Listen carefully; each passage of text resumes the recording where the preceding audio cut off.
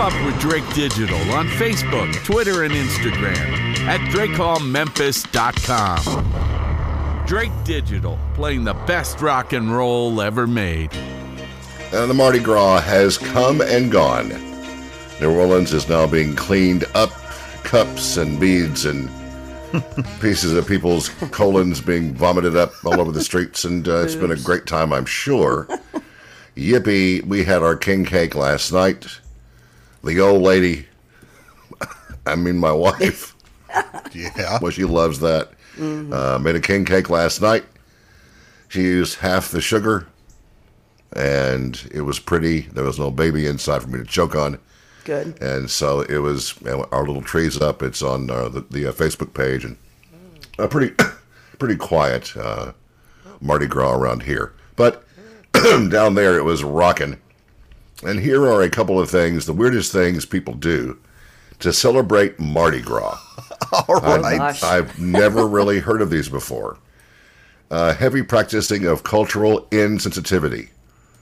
It is the rich history of this holiday, creating a chance to be offensive to multiple groups at one time. Well, and that's important. That's very important, to offend all that you can. People in drag, homosexuals, black people, white people. How do they pull this off? Other things people do to celebrate Mardi Gras. They fly to New Orleans to drink when there's plenty of beer in the fridge in the garage. And in the basement, there are bottles of liquor. So, cut it out. You're just wasting everyone's time and your own money. Pretty good advice. Odd things they do. They expose the skin and fatty tissue around the mammary gland to individuals who are not their young. And that's just wrong. Show us your tits. Show us your tits. I saw some on the Earth Camp. I don't understand the history of that tradition, but it is rich and whatever. They glamorize being Catholic, and this shows the inside of the St. Louis Cathedral in Jackson Square. In an unusual custom, people celebrate this holiday by briefly pretending that being Catholic can be fun. That's bound to piss somebody off, I hope. Vehicular manslaughter, one more great tradition.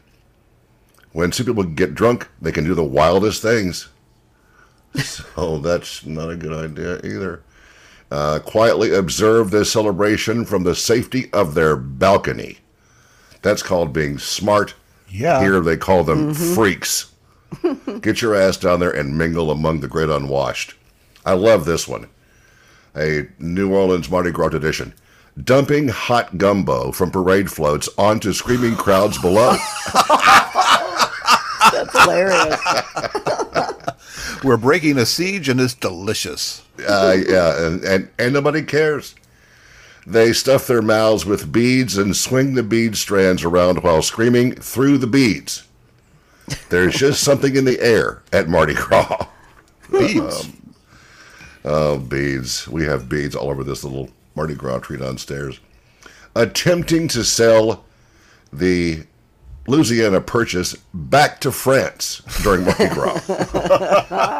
But oddly, France accepts returns after 30 days, and that they don't accept returns after 30 days. So that just won't work out at all. This one here I don't understand, so I'm going to skip it. And this one too, I'm going to skip. Okay. Weird things that happen during the Mardi Gras season. They walk in a parade. Just because it took you and your friends 3 hours to find your parked car in the French Quarter does not mean it was a parade. All right. But yeah, it's hard to park down there. It's nuts. Another fine tradition: they throw Mardi Gras beads at the fattest trombonist in town until he cries. And it was previously a big highlight of the parade. Many now feel guilty when they make the fat guy cry. So they stopped all of that tradition. Probably good. And all the bands and second line bands and all that. They visit their father's grave. People weirdly like to bring flowers to their dad's headstone every year on the anniversary of his sudden and tragic death at Mardi Gras. Okay. Remaining clothed While full or partial nudity is, well, it's just par for the course, some of these odd revelers opt to keep their clothes on, which is likely the very best move you could make on this fine holiday in New Orleans. They cry when they get their drunk ass beat at a Texas roadhouse. They show up drunk and handsy, so they need to learn to take a drop like a grown-up and not act like an idiot. Right. Some folks should not be drinking 8, 9, 10 draft beers. To clean up after the fact is a fun tradition, and it's a pain in the ass this morning, I guarantee you that. Getting all the messes cleaned up and pressure washing the streets, some find to be the most decadent pleasure of them all. And so now it is all come and gone again. Today is Ash Wednesday, and those that celebrate the giving up of something for Lent have begun giving up something for Lent. Or some people just give up Lent. And so this is how this all rolls out. I checked this morning about the time change, too. As we ease into spring and things are trying to bloom, and some folks have got devastation in their yards and dead plants. Ours have, I think, maybe survived the possible purge. And my friends came yesterday, landscaping crew, and I finally gave up on the leaf thing. And there were 7 guys here for 3 hours, and this yard is pristine. Wow. And it makes me very, very happy, and it's a load off my mind. And so you should see that stuff up there for the trash to pick up. I mean, this stack of limbs and trees from the past couple of storms, it's, 4 feet high. I bet. And, I mean, 7 dudes, 3 hours. That's how much stuff there was back here. So I have given up trying to be yard boy, except for the mowing and edging. That part's easy. But leaves and weeds and stuff are a pain in the butt. So the time change, in case you're wondering, is March 12th.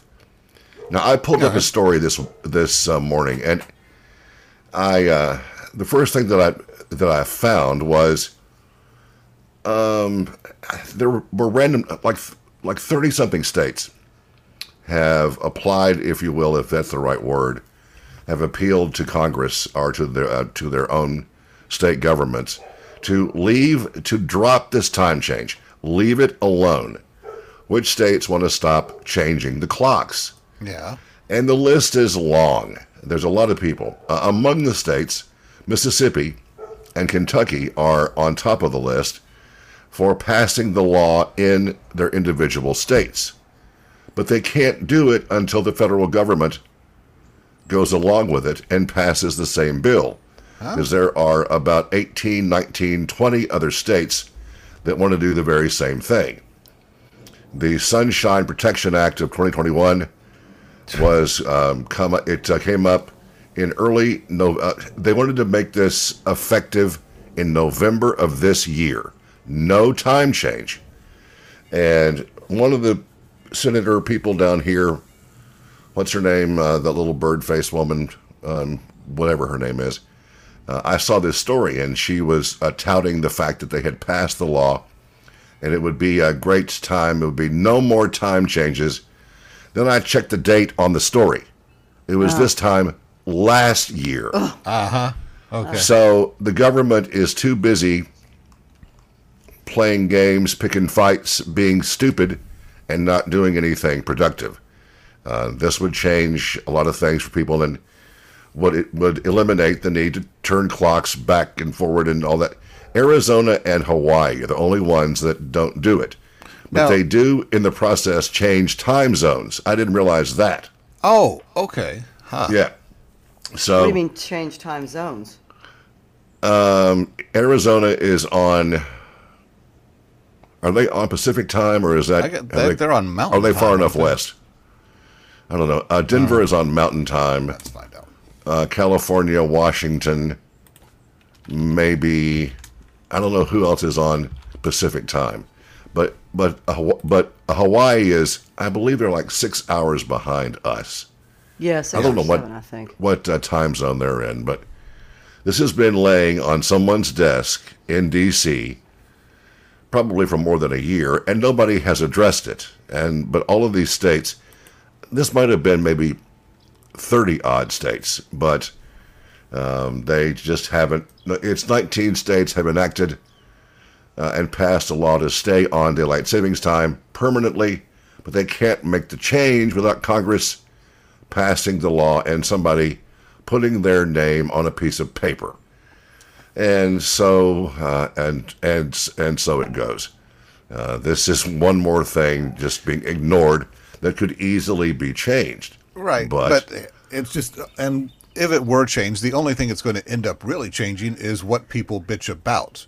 Because now we're all bitching about changing the clocks back and forth. If we have one time through the whole year, then at some point through the year, people are going to be bitching that the sun isn't coming up until 9 o'clock in the morning, or the sun is setting at 5 o'clock every day now for a couple of months.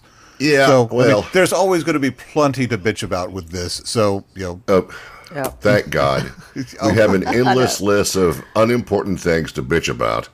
This would be a convenience. It really wouldn't change that much, I don't think, of anything. It's light now till a little bit after 6.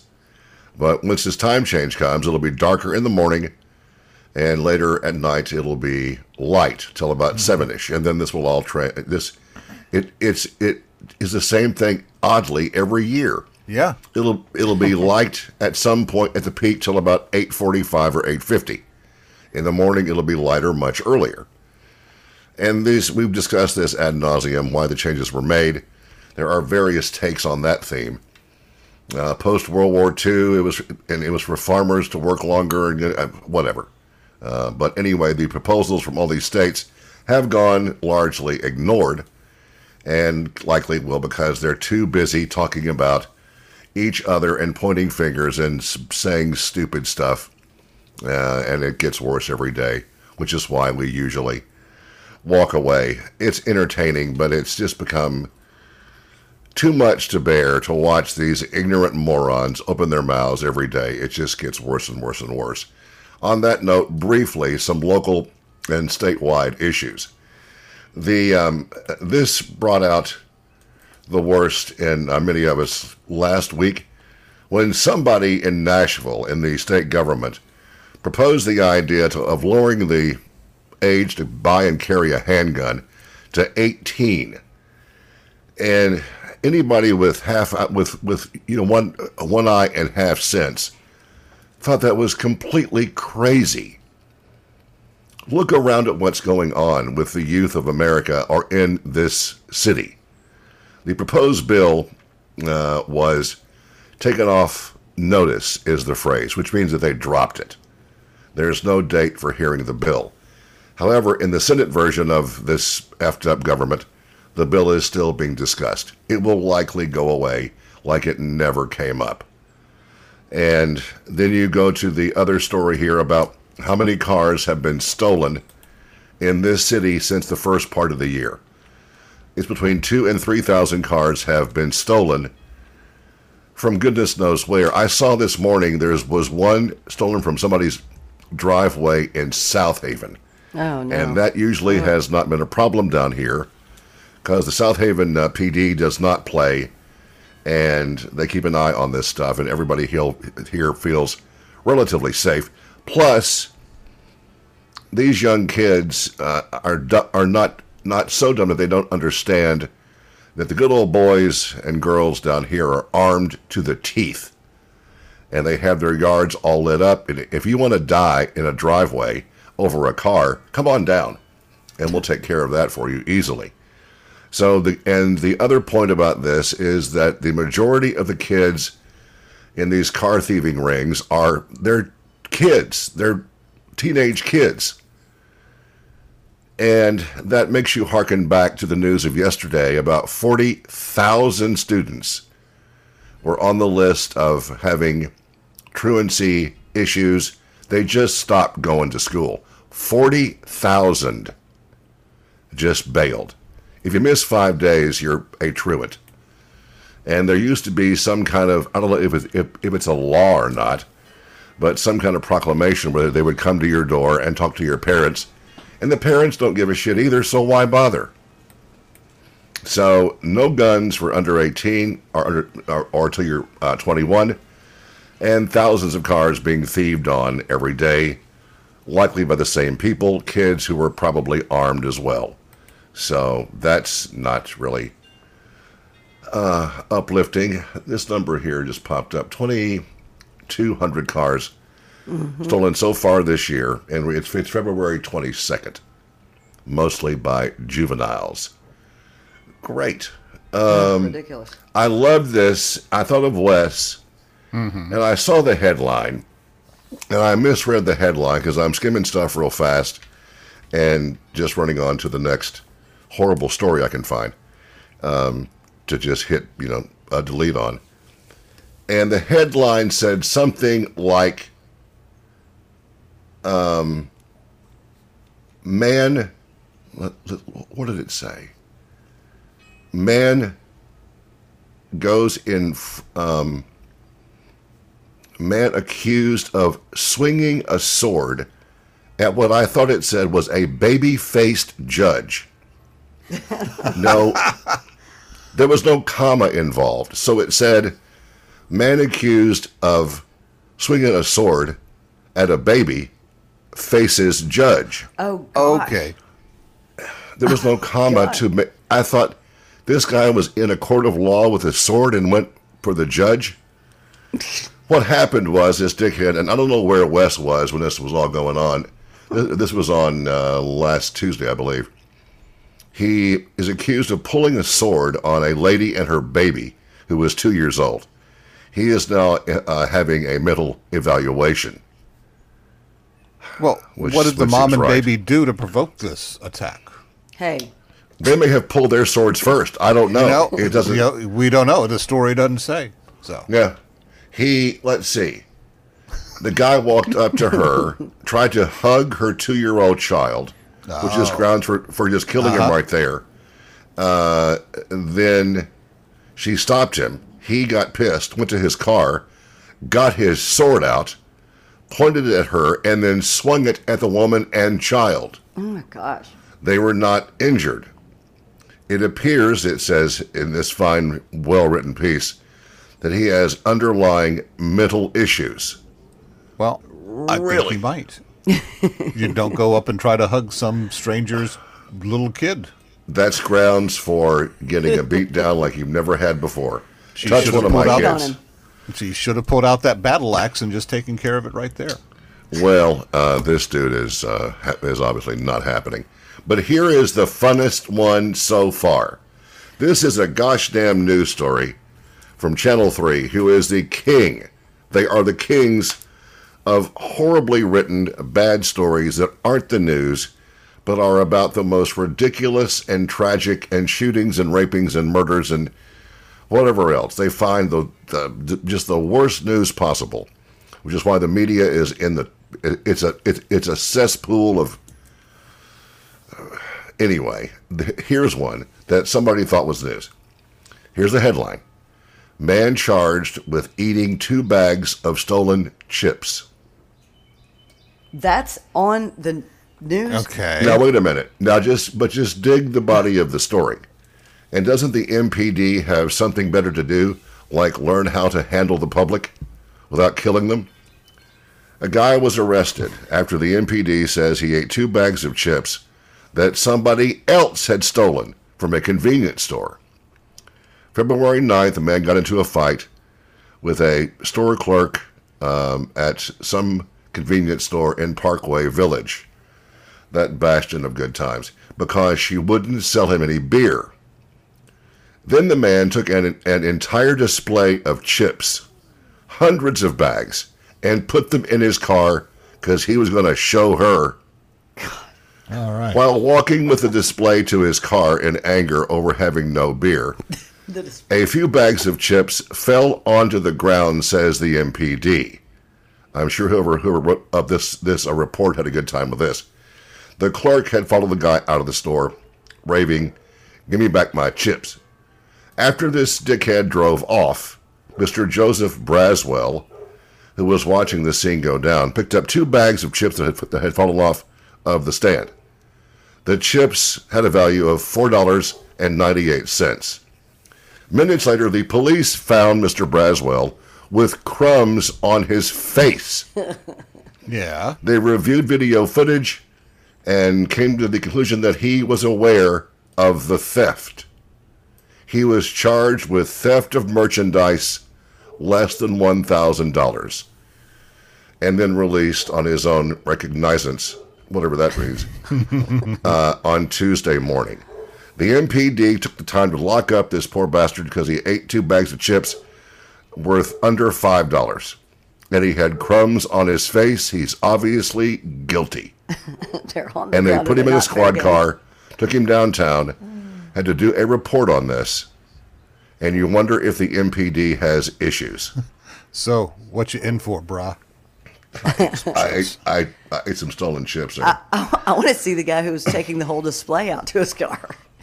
You tell me I can't buy beer, I'm going to go ape on your ass too. But, I mean, really? The MPD just can't get a break, and it is unfortunate, but there are investigations into this department by federal organizations to see how deep the corruption and the issues go. You have to wonder a little bit if the police chief is going to make it or not. I have thought about that since all the bad events of the Tyree Nichols thing went down. Does she know what she's doing, or is this department been neglected for so long and so many bad things have happened and bad decisions made, and now the government is involved in looking at this department and how they function? And then you get a story like this that is the exact opposite of the horribleness of the murder of that, just all these murders and stuff and the endless car thievery. But a story about a guy that ate some chips that were stolen is in the news. That's insane. Does anything make sense at all anymore for any reason? No. I don't think it does. No. I will say this in the story about the cars, the stolen cars. They've gotten a new attorney to work for the MPD, and their only responsibility is give more vetting to the follow and handoff of these juveniles. But I mean, Give more what? So they're not just in and out and then doing it again, I guess. But that seems like it's going to take more than one person. These are gangs of kids who go into parking lots of hotels and places that are crowded, and they hop out of a car and they start smashing windows. I've heard about this now endlessly. And they travel in groups, in packs. And they pop out of the car and start to bash windows out and grab whatever's there. And they're gone in under a minute. And it's all over town. And the one down here that I saw makes me a little bit nervous because South Haven feels pretty safe. But our adjacency to Whitehaven, where this past weekend, 11 were shot, makes you a little bit tense. It was on East Shelby Drive. But we're all being carefuler, I hope. And then to conclude this opening salvo, there's a thing, I guess everybody has this, next door, which is a neighborhood thing where people can exchange ideas about lost dogs or kitties and things like Facebook. That. Yeah, everybody's got one. This first one says, "Owl on my fence. If you have small pets, be careful. I just saw the biggest owl, and they will pick up little dogs and cats, so watch your butt on that." But here's my most favoritist one. This says, "My power is out. Do anybody know what's going on in Whitehaven?" Yes, bad grammar. Do anybody know what's going on in Whitehaven? Nothing good, apparently. And there's no grammar at all. Any text you have, we'd love to hear from you. 878-9420. Lawyer Bill is here tomorrow. You can ask him questions. I have saved a number of stories to run by him that I find to be intriguing, even though they're just beyond ridiculous, but we can discuss some of those. One of them involved, well, I'll just save this. It isn't even worth getting into. 878-9420. So some songs. We're going to play you a few new tunes today, and the usual mixture of everything in the world that you can imagine that we play all the time. Let's begin with one of the songs that I Can Stand by Journey, which was an excellent tune from their album Departure, I believe. And this, if you're a fan of Three Dog Night, one of the best groups as far as having three incredible lead singers. Back in the early 70s, they had an endless bunch of hits, and they've been taught in college classes, and they're just they were a unique band. This song, to me, I believe, was heavily inspired by those guys, and it's Journey doing this song. Back in a moment. This is Drake Digital. This is Drake Digital with Drake West and Sid in the morning. Keep up with the shows and podcasts at drakehallmemphis.com. I looked up because I am curious about the language and things like this, and I saw a headline on television this morning that caught my eye, and then Wes has the story about what that was about in a minute. Are you confused enough now? Yeah. I don't remember when I first heard the jargon, the slang, when the word drop became a verb. I mean, it already is, but when it becomes, but now it's about. First time I heard it, I thought somebody was just being stupid. That so and so is going to drop their new album. Well, they should probably pick it up before they break it, shouldn't they? So I go to the Google, who has all the answers. It's become common to refer to the act of releasing a new album or book or whatever, to use the word dropping, as in a product is going to be dropping soon. Right. And so they give some origins of that, and it appears to have sprung from the rap and hip-hop world. The word drop was first used from the Old English word droppa, and it means a drop of liquid. The word drop, used to describe the act of dropping something, came into use in the 1600s. But the phrase drop out was first used in the 1550s. How did we get back to using the word drop, which also means to ingest an illegal drug orally? How did it come to be that we use the word drop when the word is about releasing something? Well, I don't know. Like you said, it sounds like it came from the rap hip hop world, so it was a slang. Makes no sense whatsoever. Like what you said, were you about to say, like, drop it on the shelf? Drop it onto the public. I mean, there's also ice for diamond jewelry, so, you know. Well, that's an old-timey thing. I've learned the lingo, somewhat. Well, ice is, they've called diamonds ice from a long time ago. That was in all the old, mob movies. Going to steal some ice. That's true. That's true. Yeah. They weren't moving ice cubes. They're moving diamonds. So this morning the headline said, Memphis in May to drop the Beale Street Musicfest lineup on Monday. I have yet to see any news story about a lease being signed, but that's what I was told last week, that February 27th would be the day it was all announced. They've been teasing it a bit on social media. I have seen a partial list of who's been booked. I think you'll be impressed. I can't talk about who it is, but the list will be dropped on Monday. What does your story say, Wes? Mine says that the Memphis in May folk and the Memphis River Parks partnership are one step closer to closing the deal for the festival to, actually happen at Tom Lee Park. Mm-hmm. The sticking point right now seems to be the handicapped access to the Cut Bank Bluff. That includes a staffer to accompany those in wheelchairs. The River Parks people want $5,000 for that, and for it to be paid by Memphis in May. The city has agreed to fund $500,000, $500,000, with the rest coming from Memphis in May, and they agreed to add $5,000 to cover the amount needed to seal the deal.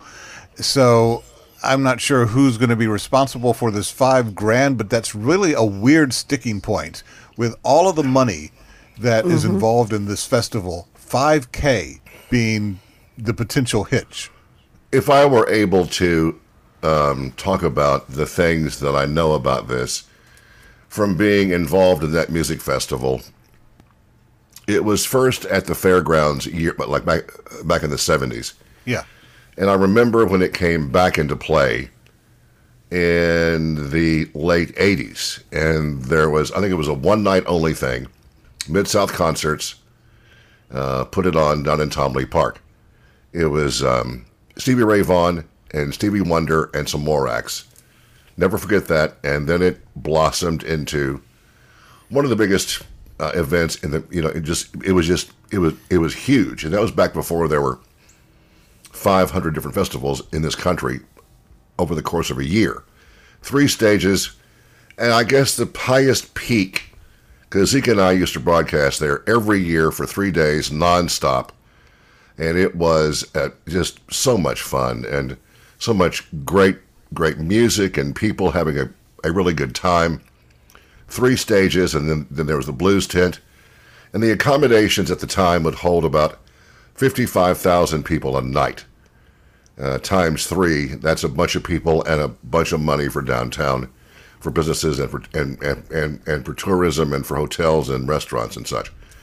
And now this recent event that has been going on for about 4 years, the redoing of Tom Lee Park, which many would argue isn't necessary. Many would argue that it is a good place to take your family and go and do and all this stuff and watch the river. Who's going to drive from Germantown down to Tom Lee Park? There's going to be no place to park is one of the issues. And the thing has been reduced in size by half, which has been coming for a long time. First, it was the south end was cut short. That made the crowd size a bit smaller, well, a lot smaller. And this is entirely steeped in political madness. And I know that about they've had meetings endlessly about the trivialities of things like that $5,000. Come on, people. And this has been going on for weeks and weeks and weeks and weeks. And the issues at the core of it are not really discussable at this time. But if they're in this pissing match about $5,000, it's just absurd. And somebody better blink and get this set in stone before it's canceled. And that's the last thing we want. Yeah. Because the lineup they work their butts off over there to get the best bands on the road and into this city for this big event. And the barbecue and the entire thing. But they've drugged this out now to almost March, which means that there's 2 months to promote this and sell tickets, and we'll see how all that goes. Tickets went on sale back in December, and so they've sold a good number of those already. So a lot of blood, sweat, and tears have gone into this, and some of the reasons for the problems will come out at some point, but it's absurd. But we wish, and I guess we'll see this Monday. They will tell us more about some of the dates, not the dates, but the artists. Right. Mm-hmm. And we'll have that for you when it comes out. So stand by, because there were some pretty impressive things on there. Yeah. Huh? Do we know the host country? I saw it this morning. Okay. It's some foreign place. Really? It turns out. Really? Okay. Yeah. Let me see here. Wait a minute. I'm just curious. I think it's Oklahoma because I hadn't seen this year. And there's a new artist. Okay. There's a new artist for the poster too. Right. So that'll be let's see here. Memphis in May. Malaysia. Oh. Okay. Yeah. Okay. So it'll be all artists from Malaysia on all 3 stages. So that should be a really good time. Now I can tell you without some of the bands they've already gotten it's really cool. So they've worked very hard over there, and now they're under the gun to get all these slots filled in, which is hard to do because many bands go out and start touring in the spring, and that's going to happen this year. I would expect people that have not been on the road for 2 or 3 years to hit the road again this year. And one of them is Guns N' Roses, right, Wes? Yes, indeed. They've announced a big tour for, well, parts of Europe and then a lot of North America, including a couple of dates that are fairly reasonably close to Memphis, but not actually in Memphis. Okay. They're going to be... That happens a lot. Yeah, it sure does. They're going to kick things off in Tel Aviv, and then on August 5th, they're back in the U.S., and they'll be hitting Nashville on August 26th. If you want to drive to Lexington, they're going to be there on September 6th, and in September 9th, they're going to be in St. Louis. It's unfortunate how many shows we miss, but there are reasons for that, too, and it's too complicated to even get into now, but it's a damn shame that Nashville and New Orleans and St. Louis and Atlanta get these shows, and this city does not. This city has always had really, really picky tastes, and Live Nation, the promoter that does the majority of all the big tours in this country, they're difficult. They charge too much money. They pay bands too much money. It's a real endless kind of a circle of confusion and corruption. Hence, Ticketmaster, who is involved with them and this bit with Taylor Swift and all that crap. This stuff is money, money, money, money, money. And some people are not going to pay that. And so we have all these other outlets, like two down here in South Haven, the Landers Center and the Amphitheater. Those two are always going to be used. But the Forum is not often used for concerts, and it's a damn shame. It is. That in part may be due to two basketball teams, but that only happens from October until, well, in the case of the NBA team, the Grizzlies, until maybe May, something like that. So many towns have more than one big venue. This one doesn't. And Mud Island is sitting there rotting still. The last thing that I heard about that is that nobody has any intention of doing anything to revive that area, because the plan for it is what you might expect if you're a cynic, but this appears to be true. They're going to level the entire thing and put up condos on the river. Huh. So Really? That's how this town rolls. Yeah, you really can't blame. I don't know who there is to blame. The blame lies in part in the fact that the amphitheater should have been built a lot bigger, and that was discussed at the time. This is back in the 70s, right? And they thought that it was the right size then, and those that were involved in booking the bands back then said, no, this thing should be, 7,000, 8,000 people. Well, the place holds 5,200 people.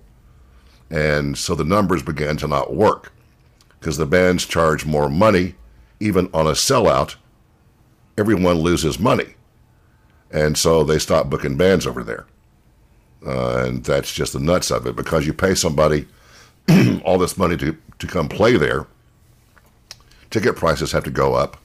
Mm-hmm. But it still always sells out. But nonetheless, it's just a loss. And it was a great place to see a show. Some fine memories there of many concerts and all that. But it appears unlikely it'll ever be used again for that purpose, which sucks. It sucks so bad. The other entertainment biggie bomb that was dropped today, I never could have it. Well, this seems kind of far-fetched, but then again, does it? In the 60s, the Beatles and the Rolling Stones had a bit of a media contrived rivalry. The Beatles wore matching suits. They were cute. They had good haircuts. And they were the first American boy band.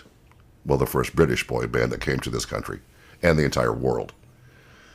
And the other bands that was big at the time, thanks to a hit song by the Beatles that was given to them, were the Rolling Stones. And the Stones opted to take the other direction and to be a bit grungier. They were the first real, punk band, I think, in rock and roll history. And they chose a different route. How they looked, how they dressed, how they acted toward the media.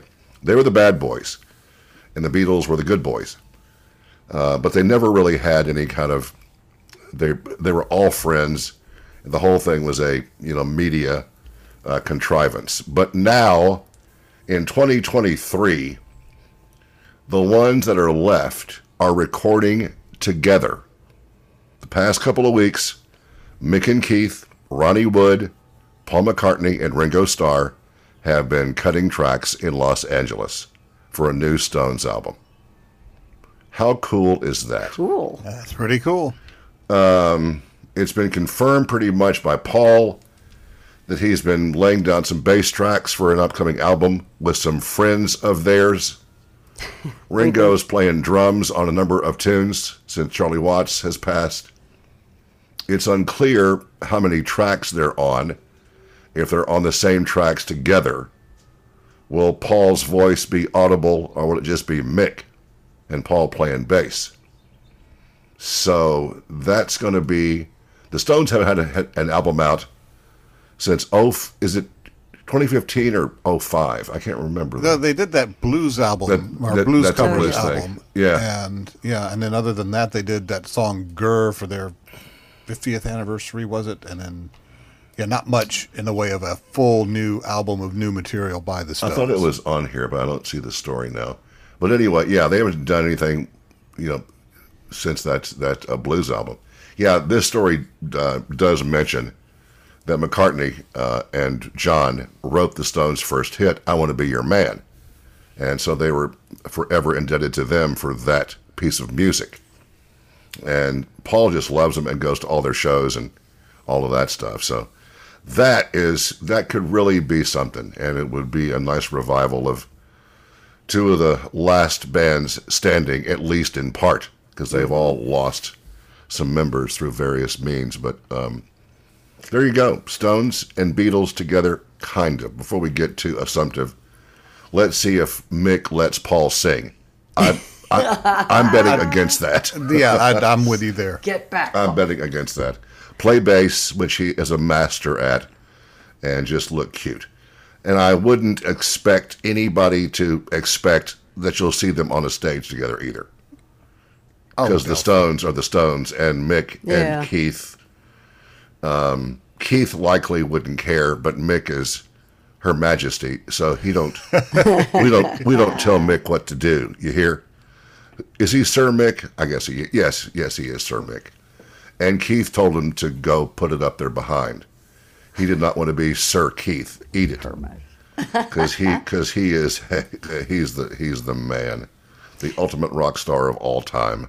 He is. You know what I just remembered? Speaking of the Stones and Memphis venues, what happened to concerts at the Liberty Bowl?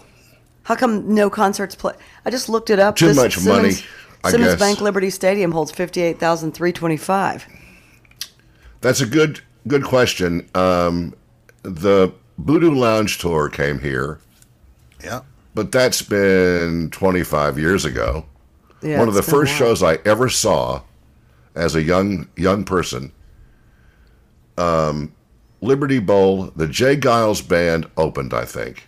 Then it was the Charlie Daniels Band, and then the Rolling Stones, a long time ago in the daytime. And that place was packed.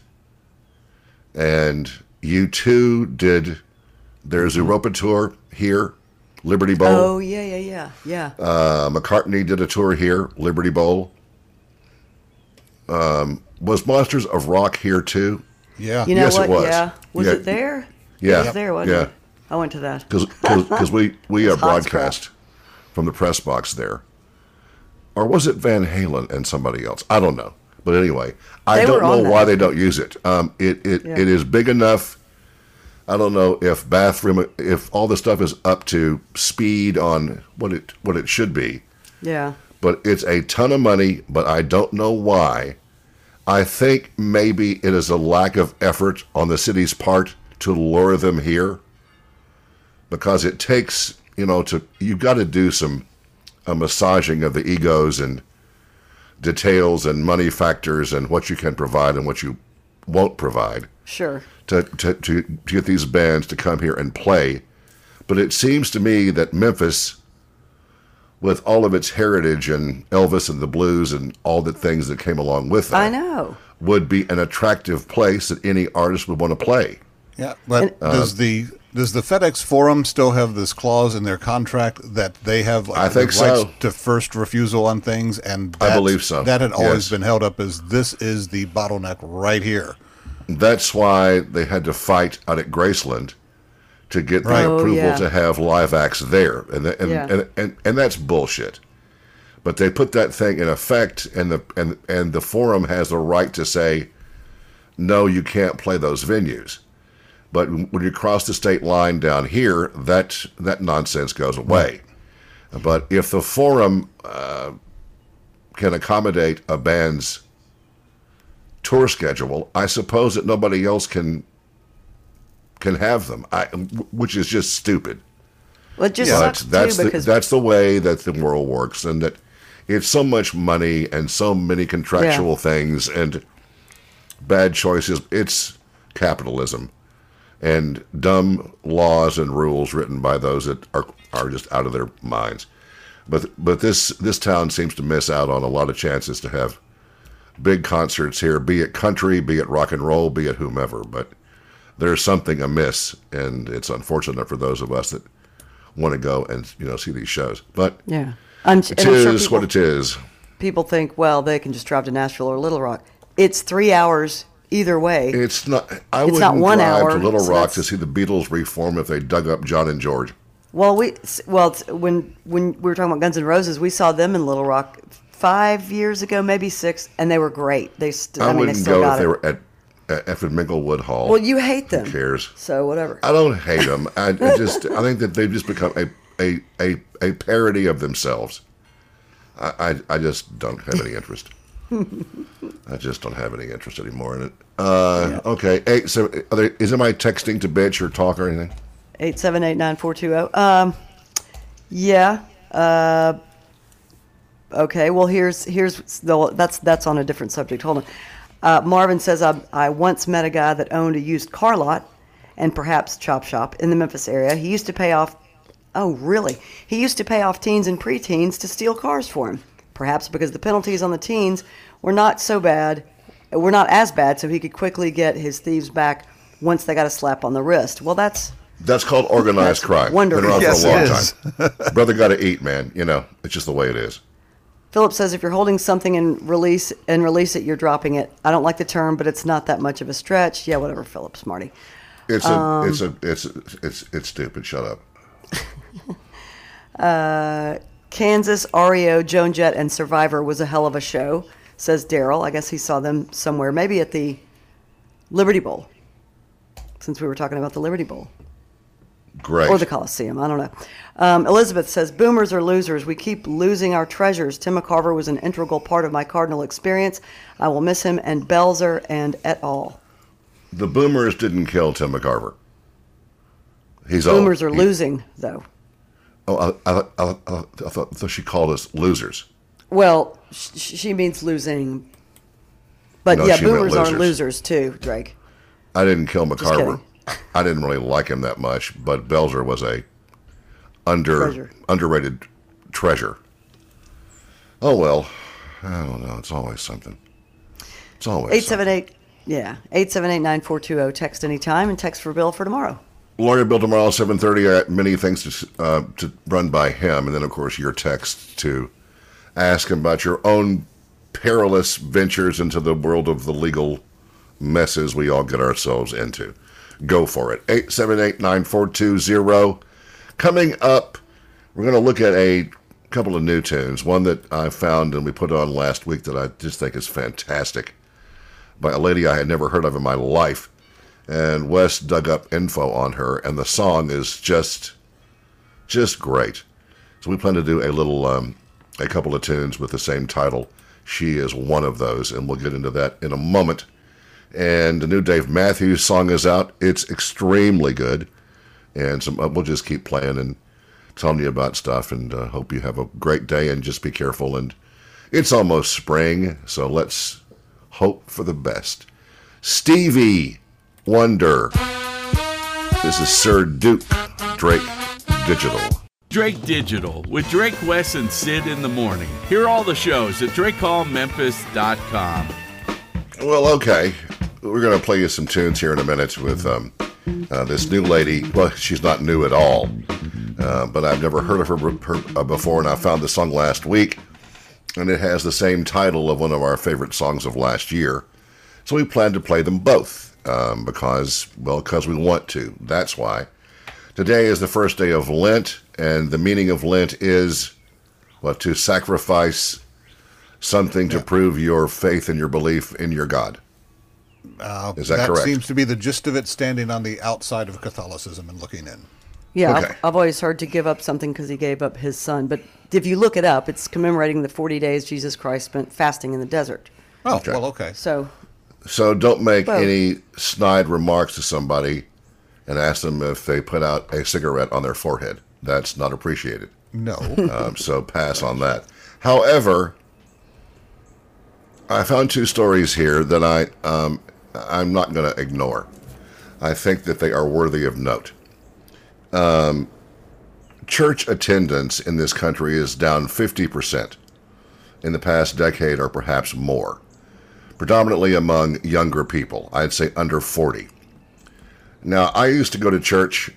Episcopal was my church. That was just the choice that I made. I was raised Presbyterian. That didn't last very long, but I've always found some peace and some comfort in various churches. I've been to big cathedrals across the world. Notre Dame in Paris, St. Patrick's in New York is the holiest place I've ever stood in. There's just a feeling about it. And the architecture and the history behind it I bet. just makes it a special kind of experience. And you think about all the funerals held there, the coffins that rolled down the middle of that church, Bobby Kennedy, and the list goes on and on and on. But attendance in churches is down, and I think that it's, I've always found it to be, I don't know if it's being a total hypocrite, but they've turned into businesses as opposed to places that offer you a place to come and express your affection for whatever you believe in, and it's entirely your business, nobody else's. There are many religions. Everybody has their own idea of what God is, and there are different approaches to this all over the world. The underlying theme of Jesus and being the Son of God and any religion in the world is based upon the idea, or should be, of love and forgiveness and things like that. But when it begin to turn into a business and they have to advertise on the TV, please come to our church, we need the money, that's when you lose a lot of people. And these two stories today popped up, and I just went, wow. This is why people have turned away, in many cases, from going to church. The Catholic Church, which is the biggest corporation in the world, has had problems for decades and have paid out billions of dollars in lawsuits over child abuse and sexual inappropriation. It's a long and storied history. They've apologized for it over and over again. And the apologies are supposed to bring absolution, I guess, and you're fine, just don't do it again. Say 10 Hail Marys. It's a bad look, and it's haunted them for a long time. And it continues to be in the news. What was a little bit surprising, but then again, is it really? The last convention of the Southern Baptists, which are based here in the South, and we're in the Bible Belt, so you have to tread cautiously when you bring up things like this, or you piss somebody off. Frankly, I don't care if they get pissed off. It's not my problem. These news stories, if they were made up or if they were opinions I wouldn't even bring them up because everybody has an opinion like they have an a-hole, as the saying goes. The Baptist Convention was a situation, it was last year, and there were many discussions, meetings, and problems about the sexual issues and the inappropriate things going on among the Baptists and their ministers or their pastors and all that stuff. It was a news story for about a week, and then it vanished. And so you just kind of shake your head and you just go along. Nothing is sacred, and you can act like it is. And I know people who I respect immensely because they are true to their faith and they are legitimately, by definition, Christians, and they believe it and they live it. And that to me is impressive and difficult. Then I see this story last night. Southern Baptists oust the Saddleback Church, one of the biggest churches in the Baptist realm, because they have a woman pastor. Their convention has ousted their second biggest church, the Saddleback Church, for having a woman at the pulpit. It's in Lake Forest, California. Yesterday, they had a big meeting, and this mega church, founded by pastor and author Rick Warren, ousted. There's tension about it, and there has been, and they oppose having a female as a pastor. And they've been one of the biggest church growth successes of modern times, much like Joel Osteen's church in Houston. But against all discussions and opinions of their congregation, the powers that be, the executive committee, had a meeting and decided that they oppose women as pastors, and they have tossed this church, I guess, to the wayside. This is the darndest thing I've read in a long time. Well, that's a lie. It's only Wednesday. It could always get worse. So they cited the Saddleback Church for having a female teaching pastor functioning in the office of pastor is just not right.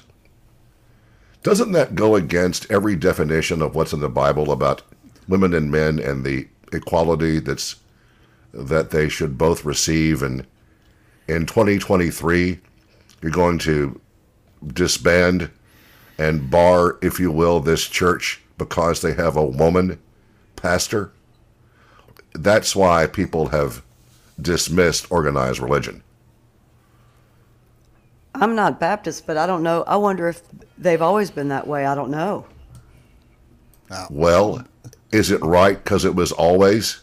No. Things change. Not in my opinion, no, but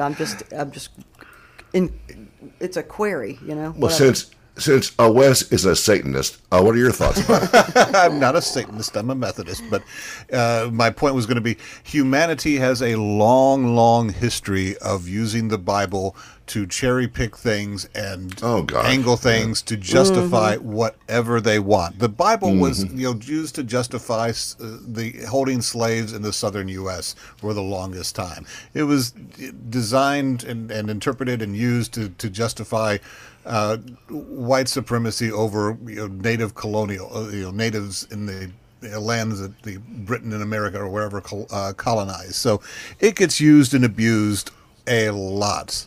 So this is absolutely no surprise to me whatsoever. It's a really bad look, I think, from the outside in. It's not my place to. They told the AP News Service last year that the Bible has thousands of interpretations. It depends upon who you are and where you live and how you interpret these words written thousands and thousands of years ago. And there's no point in getting into all of that. One of these executive dudes told AP that the Bible teaches that men and women were given spiritual gifts by God. That would be both men and women. His wife is served as a teaching pastor for Saddleback, along with this main lady who caused them to oust the church from their convention or from whatever their little evil group is. Women and men can both exercise these gifts and be spiritual in their own ways. And so who were these men? I guarantee you there is not one female on the exec committee. They also ousted 5 other congregations, 4 over the issue of women as pastors, and 1 over the issue of sexual abuse. Ugh. And so they have justified this to themselves. They claim to be Christians, but only if you're a man can you really lead the group in prayer and in teaching. That's what's wrong. We just got a text about Baptist churches. And She says they're extremely judgmental and love to blackball people and never hold themselves accountable for their own issues. They will not allow a person to even become a member without a vote, and the person can't have aired dirty laundry. That's been my experience with many, many Baptist churches in the South. I think you're exactly on point, and that is why that many generations do not take any of this seriously. There are churches around South Haven, tons of them, hence Church Road, for one example. They have little flashing signs out front that promote their events and put up cute sayings. And you're welcome probably if you go along with what they believe. If you don't, and if you want to argue about it, well, then you're out. That's not the intention, I don't think, going back to the days of Jesus, who had a different idea about things and was crucified for it. And he was a man, I believe that. A bunch of it I'm just not buying into, but the basic tenets of the entire thing are genuine and sincere. It's just hard to navigate the waters these days, if you are a true Christian, to walk around the nonsense like this that makes people run from the church. Part 2. U.S. authorities are accusing the Mormon Church. They've been fined $5 million? I lived out in Salt Lake City briefly and was around that city and the society and the Mormonism that permeates every part of that city. Now, if you know the history of this church, I don't want this to sound cavalier, but it was pretty much an entirely made-up religion. Created, was it John Smith? Is that the guy's name? And this church has turned into a mega business rivaling the Catholics for being in business. The church has long been scrutinized by members and non-members for secrecy about their vast wealth, which exceeds $100 billion. They were concerned that the disclosure of their portfolio would lead to negative consequences. So they were hoarding money and not talking about it for fear of being in trouble, which they now were. The shell companies they created, that's a bad look too, with their knowledge and approval, have caused them to be investigated by the government or whomever, because they're keeping money, because churches they operate tax-free, and their nonprofit investment companies were blah, blah, blah, blah.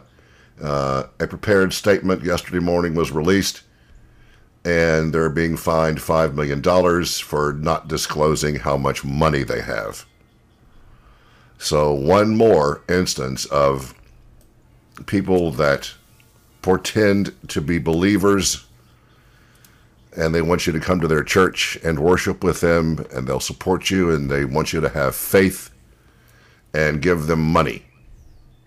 And they seem to have missed the point in many of these situations. Baptists, Mormons, Catholics, and there's no intent of mine to attack anybody for what they believe.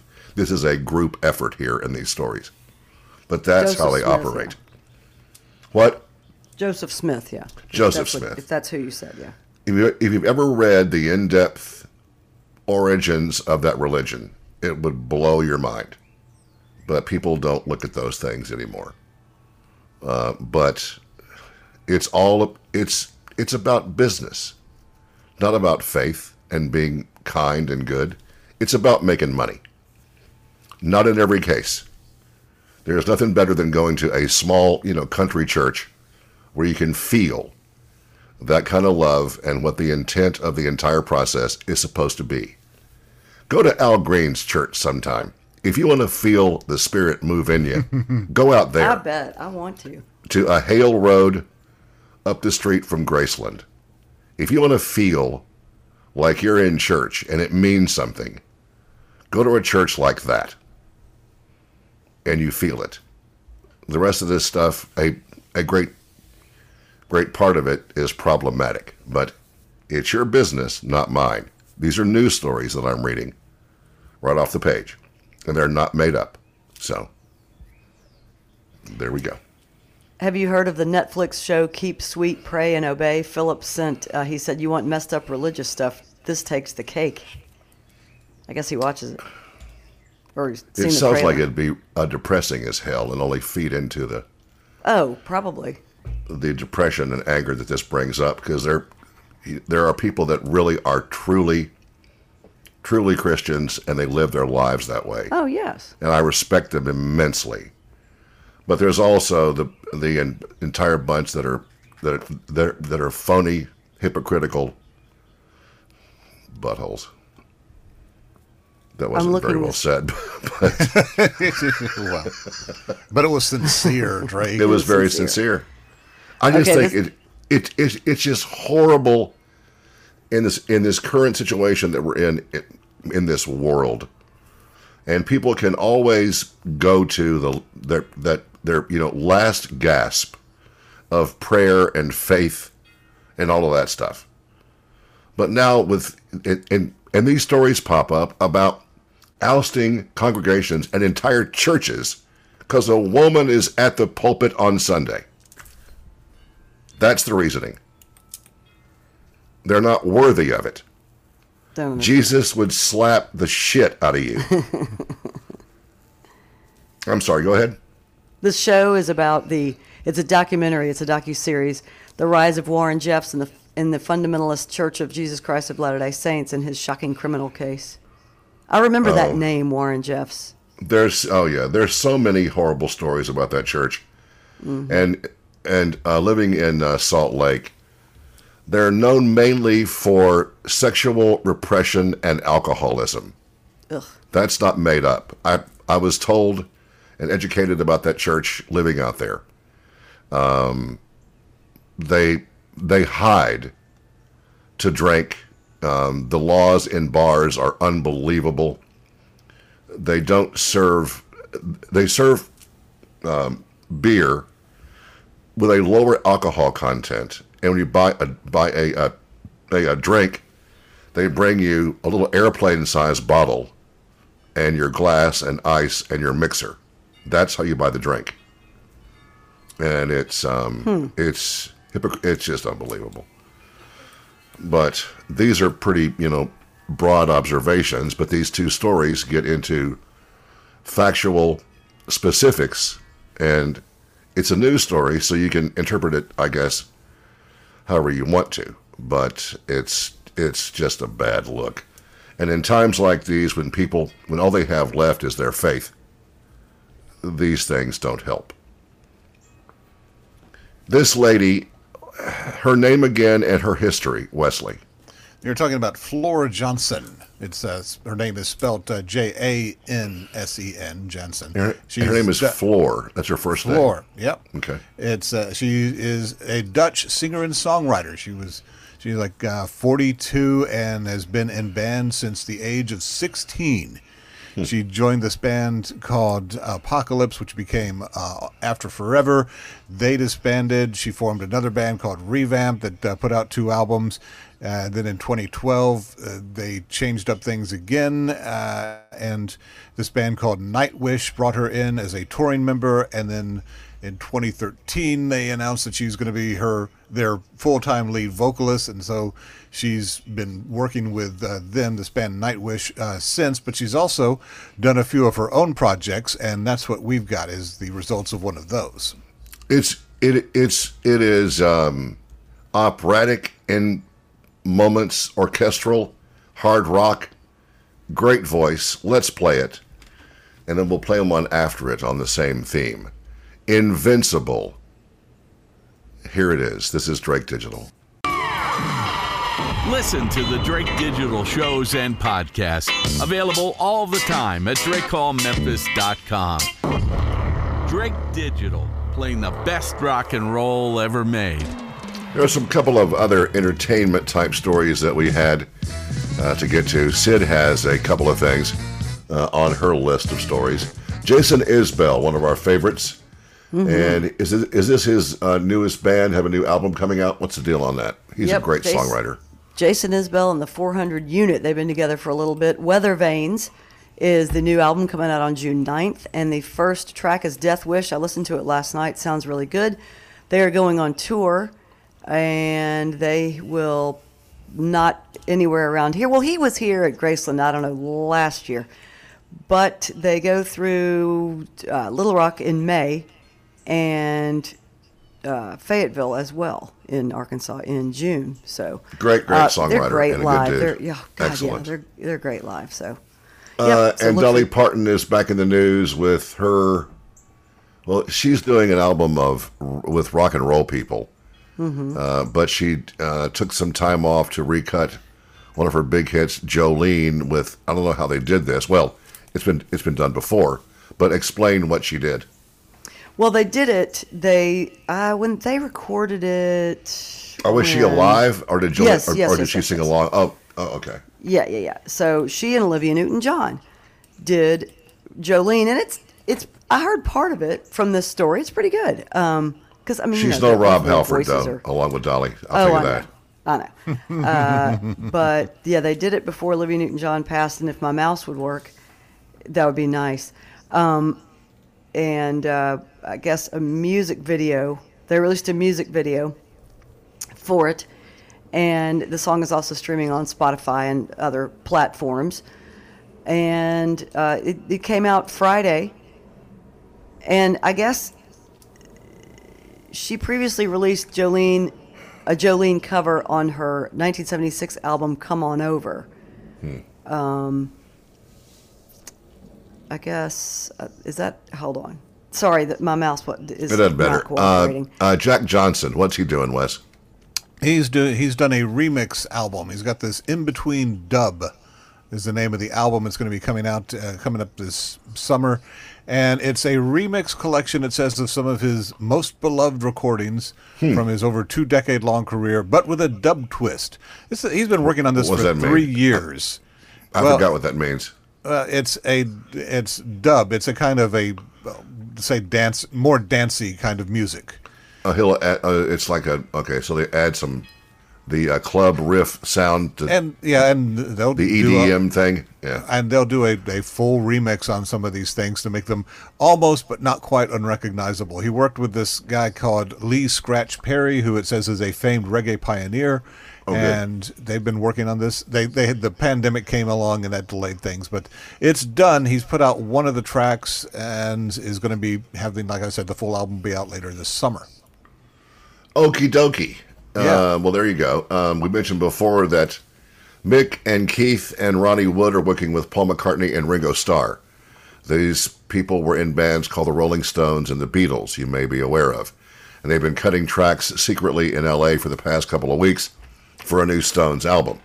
How this will be presented, nobody knows, but Paul's been playing bass, Ringo's been playing drums, and it's going to be on the new Stones record, their first one in a long, long time. We wonder how they'll be presented as being part of the band or if they'll have any kind of a presence as far as vocals and such. Who knows? That's going to be happening. On to movies and to television. Mindhunter is a show on Netflix. It was, I'm trying to think back about, it was really good. And I think, was it about the birth of the FBI, kind of? I'm trying to remember, and somebody will text this. It was about the birthing, there were two agents, and I guess that one case was the entire season. They had 2 seasons. One of them involved Charlie Manson. This is back in the 60s. I can't remember. It's been a long time. But the show was really good. And it was about the development of part of the FBI or the CIA or somebody in that realm of law enforcement. Do you have it pulled up on what the gist was? I don't know anything at all about the show because we have a Google machine. I recognize the title because I've got it. You and Sid. Okay. What is it? Catching a criminal requires the authorities to get inside the villain's mind, figure out how he thinks. That's the job of FBI agents Holden Ford and Bill Tench. They attempt to understand and catch serial killers. And so the story that Wes has is about that it's been canceled because it cost too much to make. Yeah, that makes no sense at all. It was about 2 guys. It was a very simply done show. What's the story about? David Fincher is the guy behind it, and he was being interviewed, and he said that they're not going to be able to do a 3rd season just because of the price of it. He says it's a very expensive show, and in the eyes of Netflix, they just didn't attract enough of an audience to justify the investment. And he doesn't have any bad feelings about him. He said, I don't blame him. They took risks to get the show off the ground and gave me this means to do it the way I wanted to do it, and he thought that maybe if he could have brought the cost down, Netflix might have given it the green light, but he says, I don't honestly think that we'd be able to do it for less than they did for the first 2 seasons. So he says, on some level, they don't mind spending a couple of $100 million on a piece of shit like The Gray Man, which nobody watched. That's, that was a complete contradiction in how they do stuff. Well, he only knows what he knows, so... That they pissed away so much money on that movie, and then the one with Brad Pitt, Bullet Train or something train, and that sucked out loud. And they'll pour money into that kind of crap, but they won't do something that was a really smart and well done show. I can't imagine how that cost them that much money. But Netflix is, one day they're great, the next day you hate them. So it's impossible to make everybody happy, but. That doesn't make any sense. That it was too cost prohibitive. But I don't work there, so what do I know? This story is fairly interesting. Steven Spielberg, he doesn't ever seem to stop. He made his mark. Oh my gosh, how many years ago? Close Encounters of the Third Kind was probably the one that put him on the map, and that movie to me is still one of the best films ever made about life beyond what we can see here, and it was just a classic. Then there was E.T., the pinnacle of his work, perhaps, and he did some stuff before that, and then after that, he did movies like Schindler's List. And things that were completely opposite of what he'd been doing. So he doesn't stay on one theme. He jumps around and does various things, which all the great artists seem to do.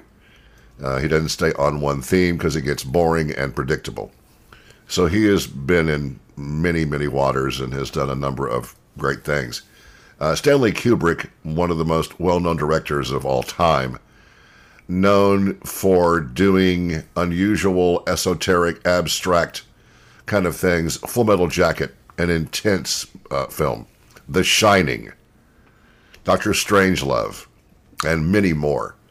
Mr. Kubrick's finished works are hits like the ones I just said, but he has unfinished work that is also known by his fans and those that are into film and filmmaking. The biggest bunch of work he left behind unfinished is a grandiose work about Napoleon Bonaparte. And Spielberg has taken this material and plans to turn it into a 7-part series for HBO. It was nearly but not quite made. If you don't know who a Napoleon is, watch his great movie Napoleon Dynamite. It's a really good film. Very funny movie. So I love that movie.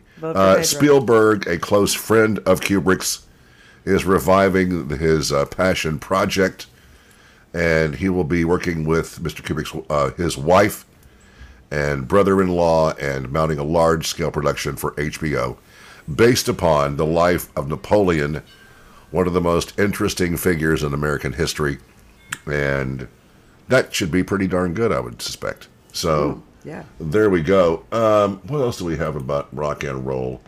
Mentioned, that's about it, really. So, Jenny texted about the show Mindhunter. She says it was kind of like it was very good. It was kind of like a prequel to Criminal Minds. It was going to cost more because the actors' contracts ran out during COVID, and they all wanted too much money to come back. Well, there were just 2 main characters. I mean, how come? I don't. They spend a lot of money on a lot of projects. Their international work is remarkable. All Quiet on the Western Front. I can't imagine, nor did I look up yet, how much that cost to make. Because it is, I just watched the opening of it to get kind of an idea. But it is a detailed, intense look at this. I guess it's from the German army point of view, World War I, and it's 2.5 hours long. I wonder how much money that costs. But none of these shows are cheap to make. But I don't understand why Mindhunter, unless they just lost interest over COVID, which is possible. But that's unfortunate. But there's so much on Netflix. But I find myself about every week, I'll check on Hulu and HBO Max and the other ones that I have to see if they've got anything new that I want to watch. And they usually don't. They move a little bit slowly on bringing back some of their series. Peacock is doing some good work. That's show Poker Face. I have never seen them promote anything so heavily with online advertising, and it's a great show. Natasha, now my mind is... Leone is the star of it. And she was the star of Russian Doll. And she's in this show. They got about 7 episodes in, and she plays a character that has a gift. She can tell when somebody is lying or not immediately. And so she's put in all these situations where crimes have been committed, and she figures out who done it. And she's so good in this, and it's really, really well done. But there are many things. But I always end up back on Netflix because they've got so many different things. And their international programming is top-notch. Some of it they fund themselves, and or they buy the shows from the countries that made them. Australia, or Poland, or Denmark. Great work.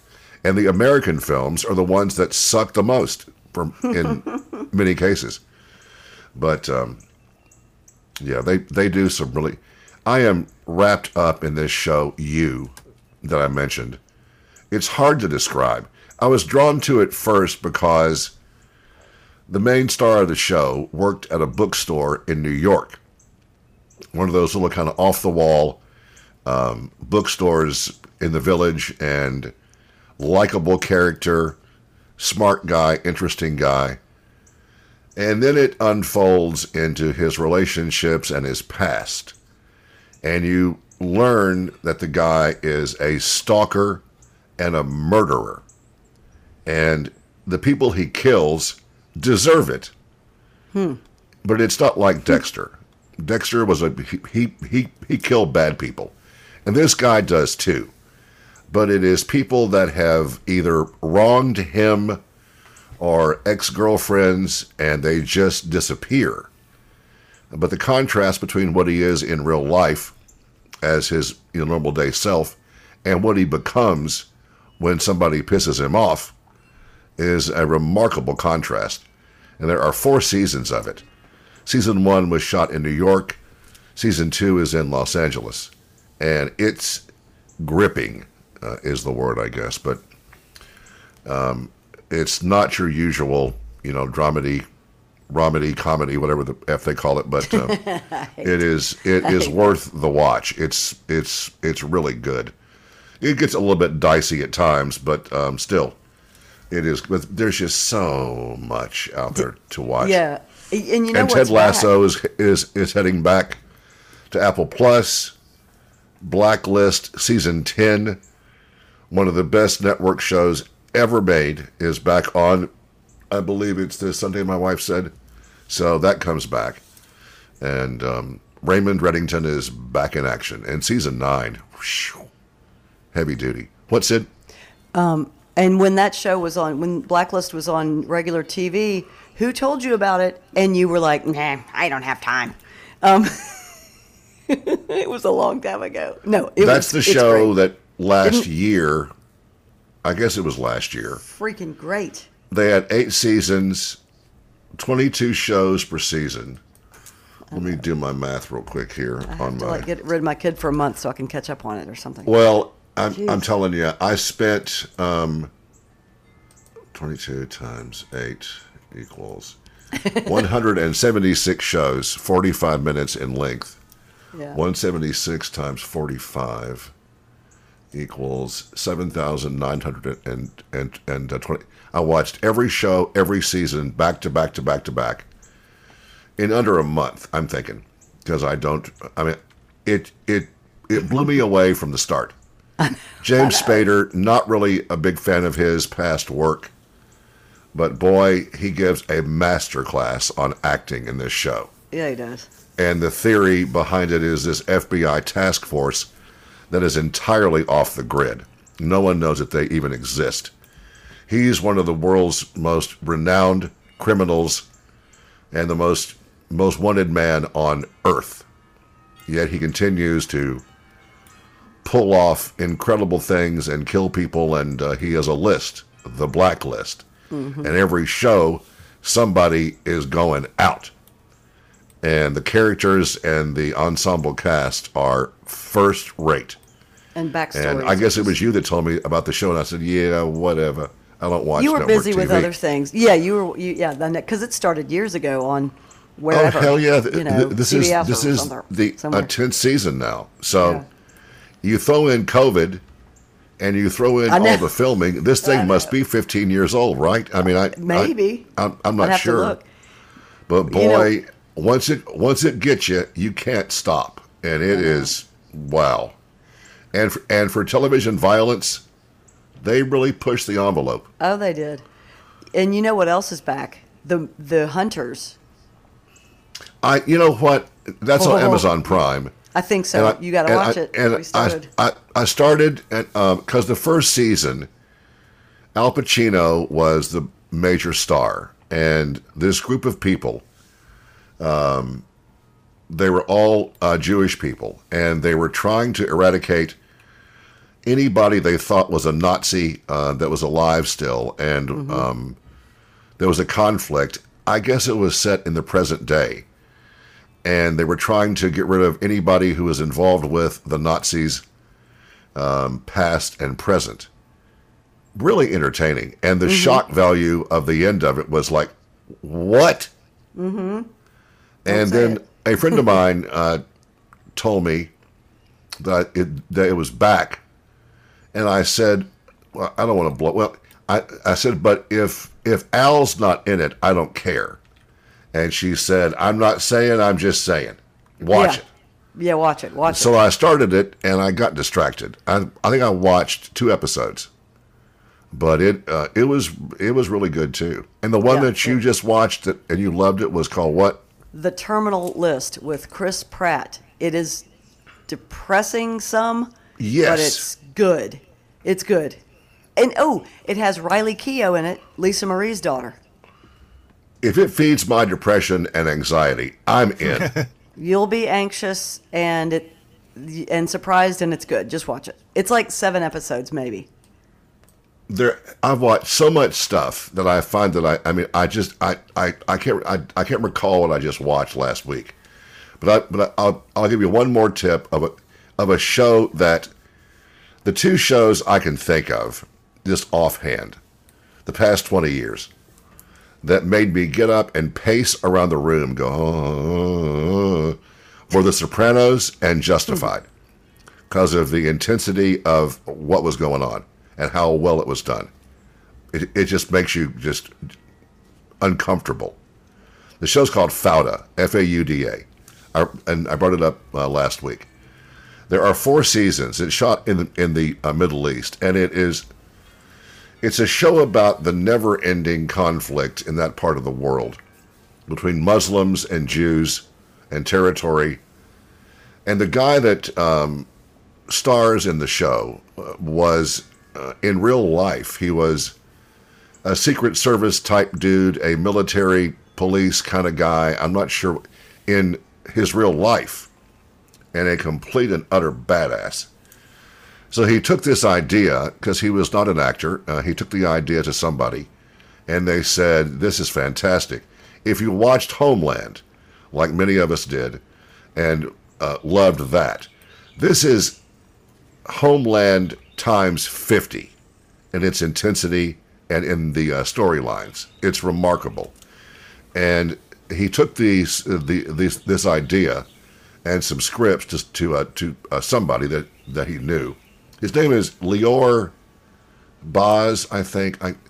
Anyway, the guy said, you should star in this show. He said, I can't act. So he came to New York, I think is the story, and went to acting school. And however long he went was long enough to make him a fine actor. But this show had me on the edge of the seat watching it.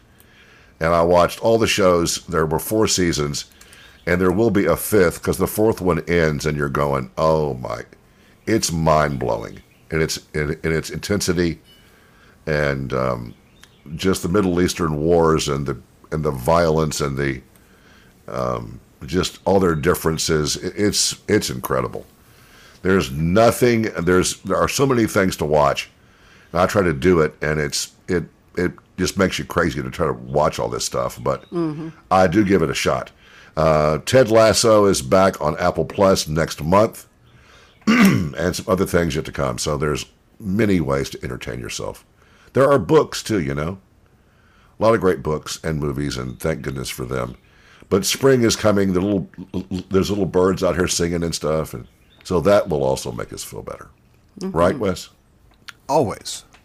Okay. Is Wes still awake? I'm still right here. Hey, Heard from him. On the birdie note, you have a story that I saw and I went, huh? Taxidermed birds being used as drones. Yes. This is an experimental sort of thing. Researchers are doing this.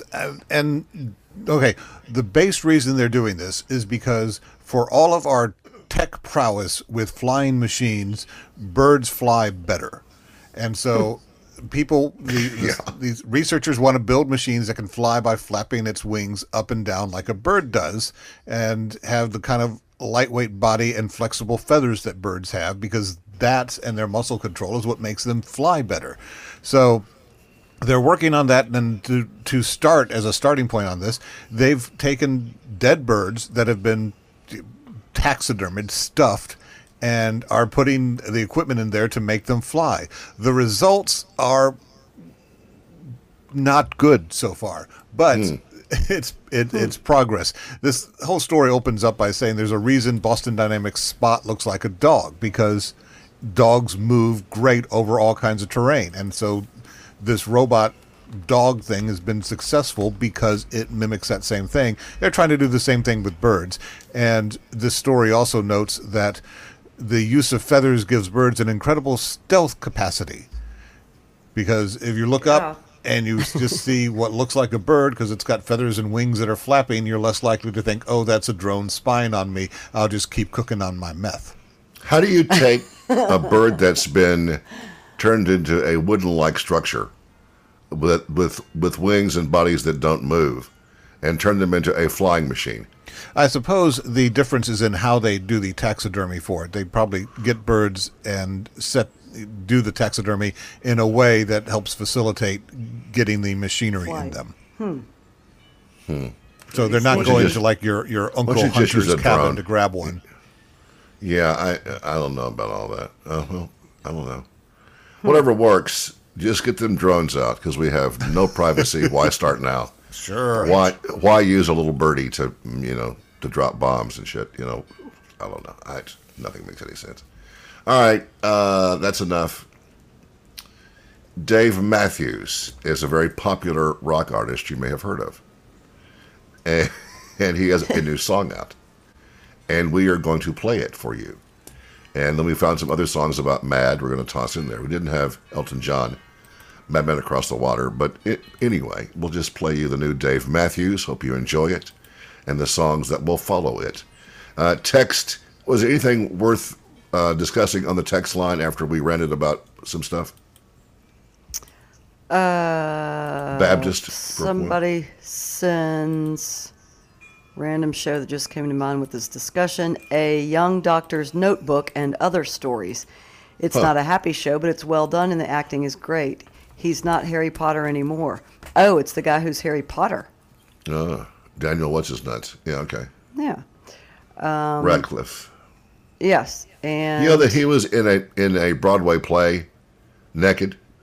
Oh yeah, he was Really? in Equus. It was one of the first things he did after Harry Potter, because it was someone told him, or he had the idea himself, that it'd be a great way to kind of shed the Harry Potter. you think? Yeah, Harry Potter didn't have his dong out in any of those films that I recall, but we were at a show in New York on Broadway and left it, and right next door was Equus, and the poster didn't have him and his wang out, but which was unfortunate. But I don't know if it said he's here and he's naked. It didn't say that, but I guess I read that somewhere. But that's sure a way to blow up your image, ain't it? Yeah, and it worked. And now he's done a lot of work, but it's been kind of small projects that he just liked and wanted to do because he doesn't have to do any work he doesn't want to. So he's likely got his dong out in everything he does now because it worked for him. So why not? Bring back Harry Dickett. You want to get that thing revived? Oh man, J.K. Rowling needs some more money, please. Anything else in there, Sydney? Jenny says a couple of songs to check out. Zach Bryan, Something in the Orange. Hang on a minute. I'm going to write this down because I trust y'all. Yeah. Zach Bryan, Zach, Something in the Orange. And wait a minute. Don't Stop Believin' by Teddy Swims. Well, now that song, it's a great song, but enough already. Sweet Child of Mine, Don't Stop Believin', but Teddy Swims is a remarkable talent. Yeah. Something in the Orange, and I will find this because I want to hear how he does that. Mm-hmm. What else? Anything else good? Rick says he saw the Stones at the Liberty Bowl, the show you were talking about. He goes, I can't remember if that was the concert where there was some bad mushroom juice being passed around, but my group didn't get sick because we brought our own. That's the only way to roll, brother. Okay, dude. You got to always bring your own. Don't take dope from anybody. Bring your own. Yep. And words to live by.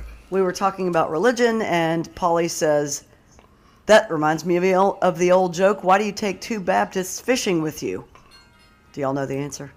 No. I haven't heard Because if you take one, he'll drink all your beer. Rim shot. Ba-dum-bum. And your Playboy magazines. That's what he'll take, too. Yeah. Text anytime, 878-9420, especially for Lawyer Bill questions tomorrow. Yep. Bill's here tomorrow. We have many stories and to ask him about. The Supreme Court, Wes had a piece yesterday about they were going to be investigating. What was the gist of what this is about, Wesley?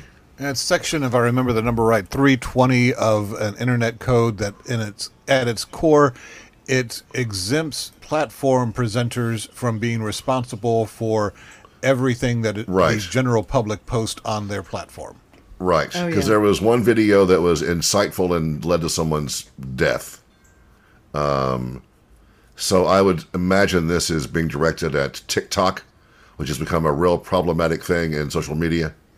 So they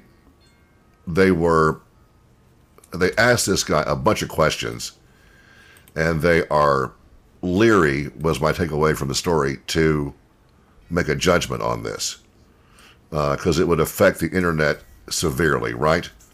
So Oh, yeah. So the gist of it is, if they're trying to decide if things on social media should be blamed for reactions among the public, right? Is that kind of the basicness? Kind of, except what they're saying is that if people post inflammatory stuff that leads to death and destruction and everything on, say, Facebook, then Facebook should be responsible for it, even though they weren't the ones who did the posting, because it's their platform. But they supposedly have rules, and these people can block people from putting shit up. So why not that? Because we've talked about this before. There are hundreds of thousands, if not millions, of posts made onto just say Facebook. They don't How have do you the find them all? staff to cover every single one. And people try to argue that you're either a publisher or you're an open platform. And well, no, that's not the case. These things like Facebook and Nextdoor and so forth are kind of a hybrid that's the law is still catching up with. And we'll do this briefly because Wes has to be somewhere, but I wanted to do this on the Supreme Court note. The Onion, which we refer to on occasion, is a site about satire and about parody. The headline, Onion's brief fails to sway the Supreme Court in a parody case. Here's what happened.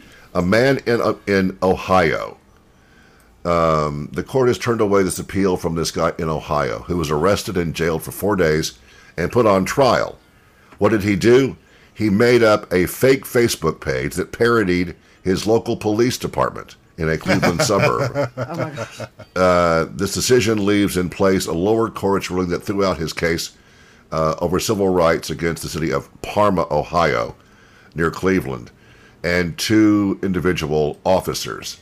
They said that they believe that the officers believed that they were acting within the law when they found him and arrested him after they saw the parody Facebook page.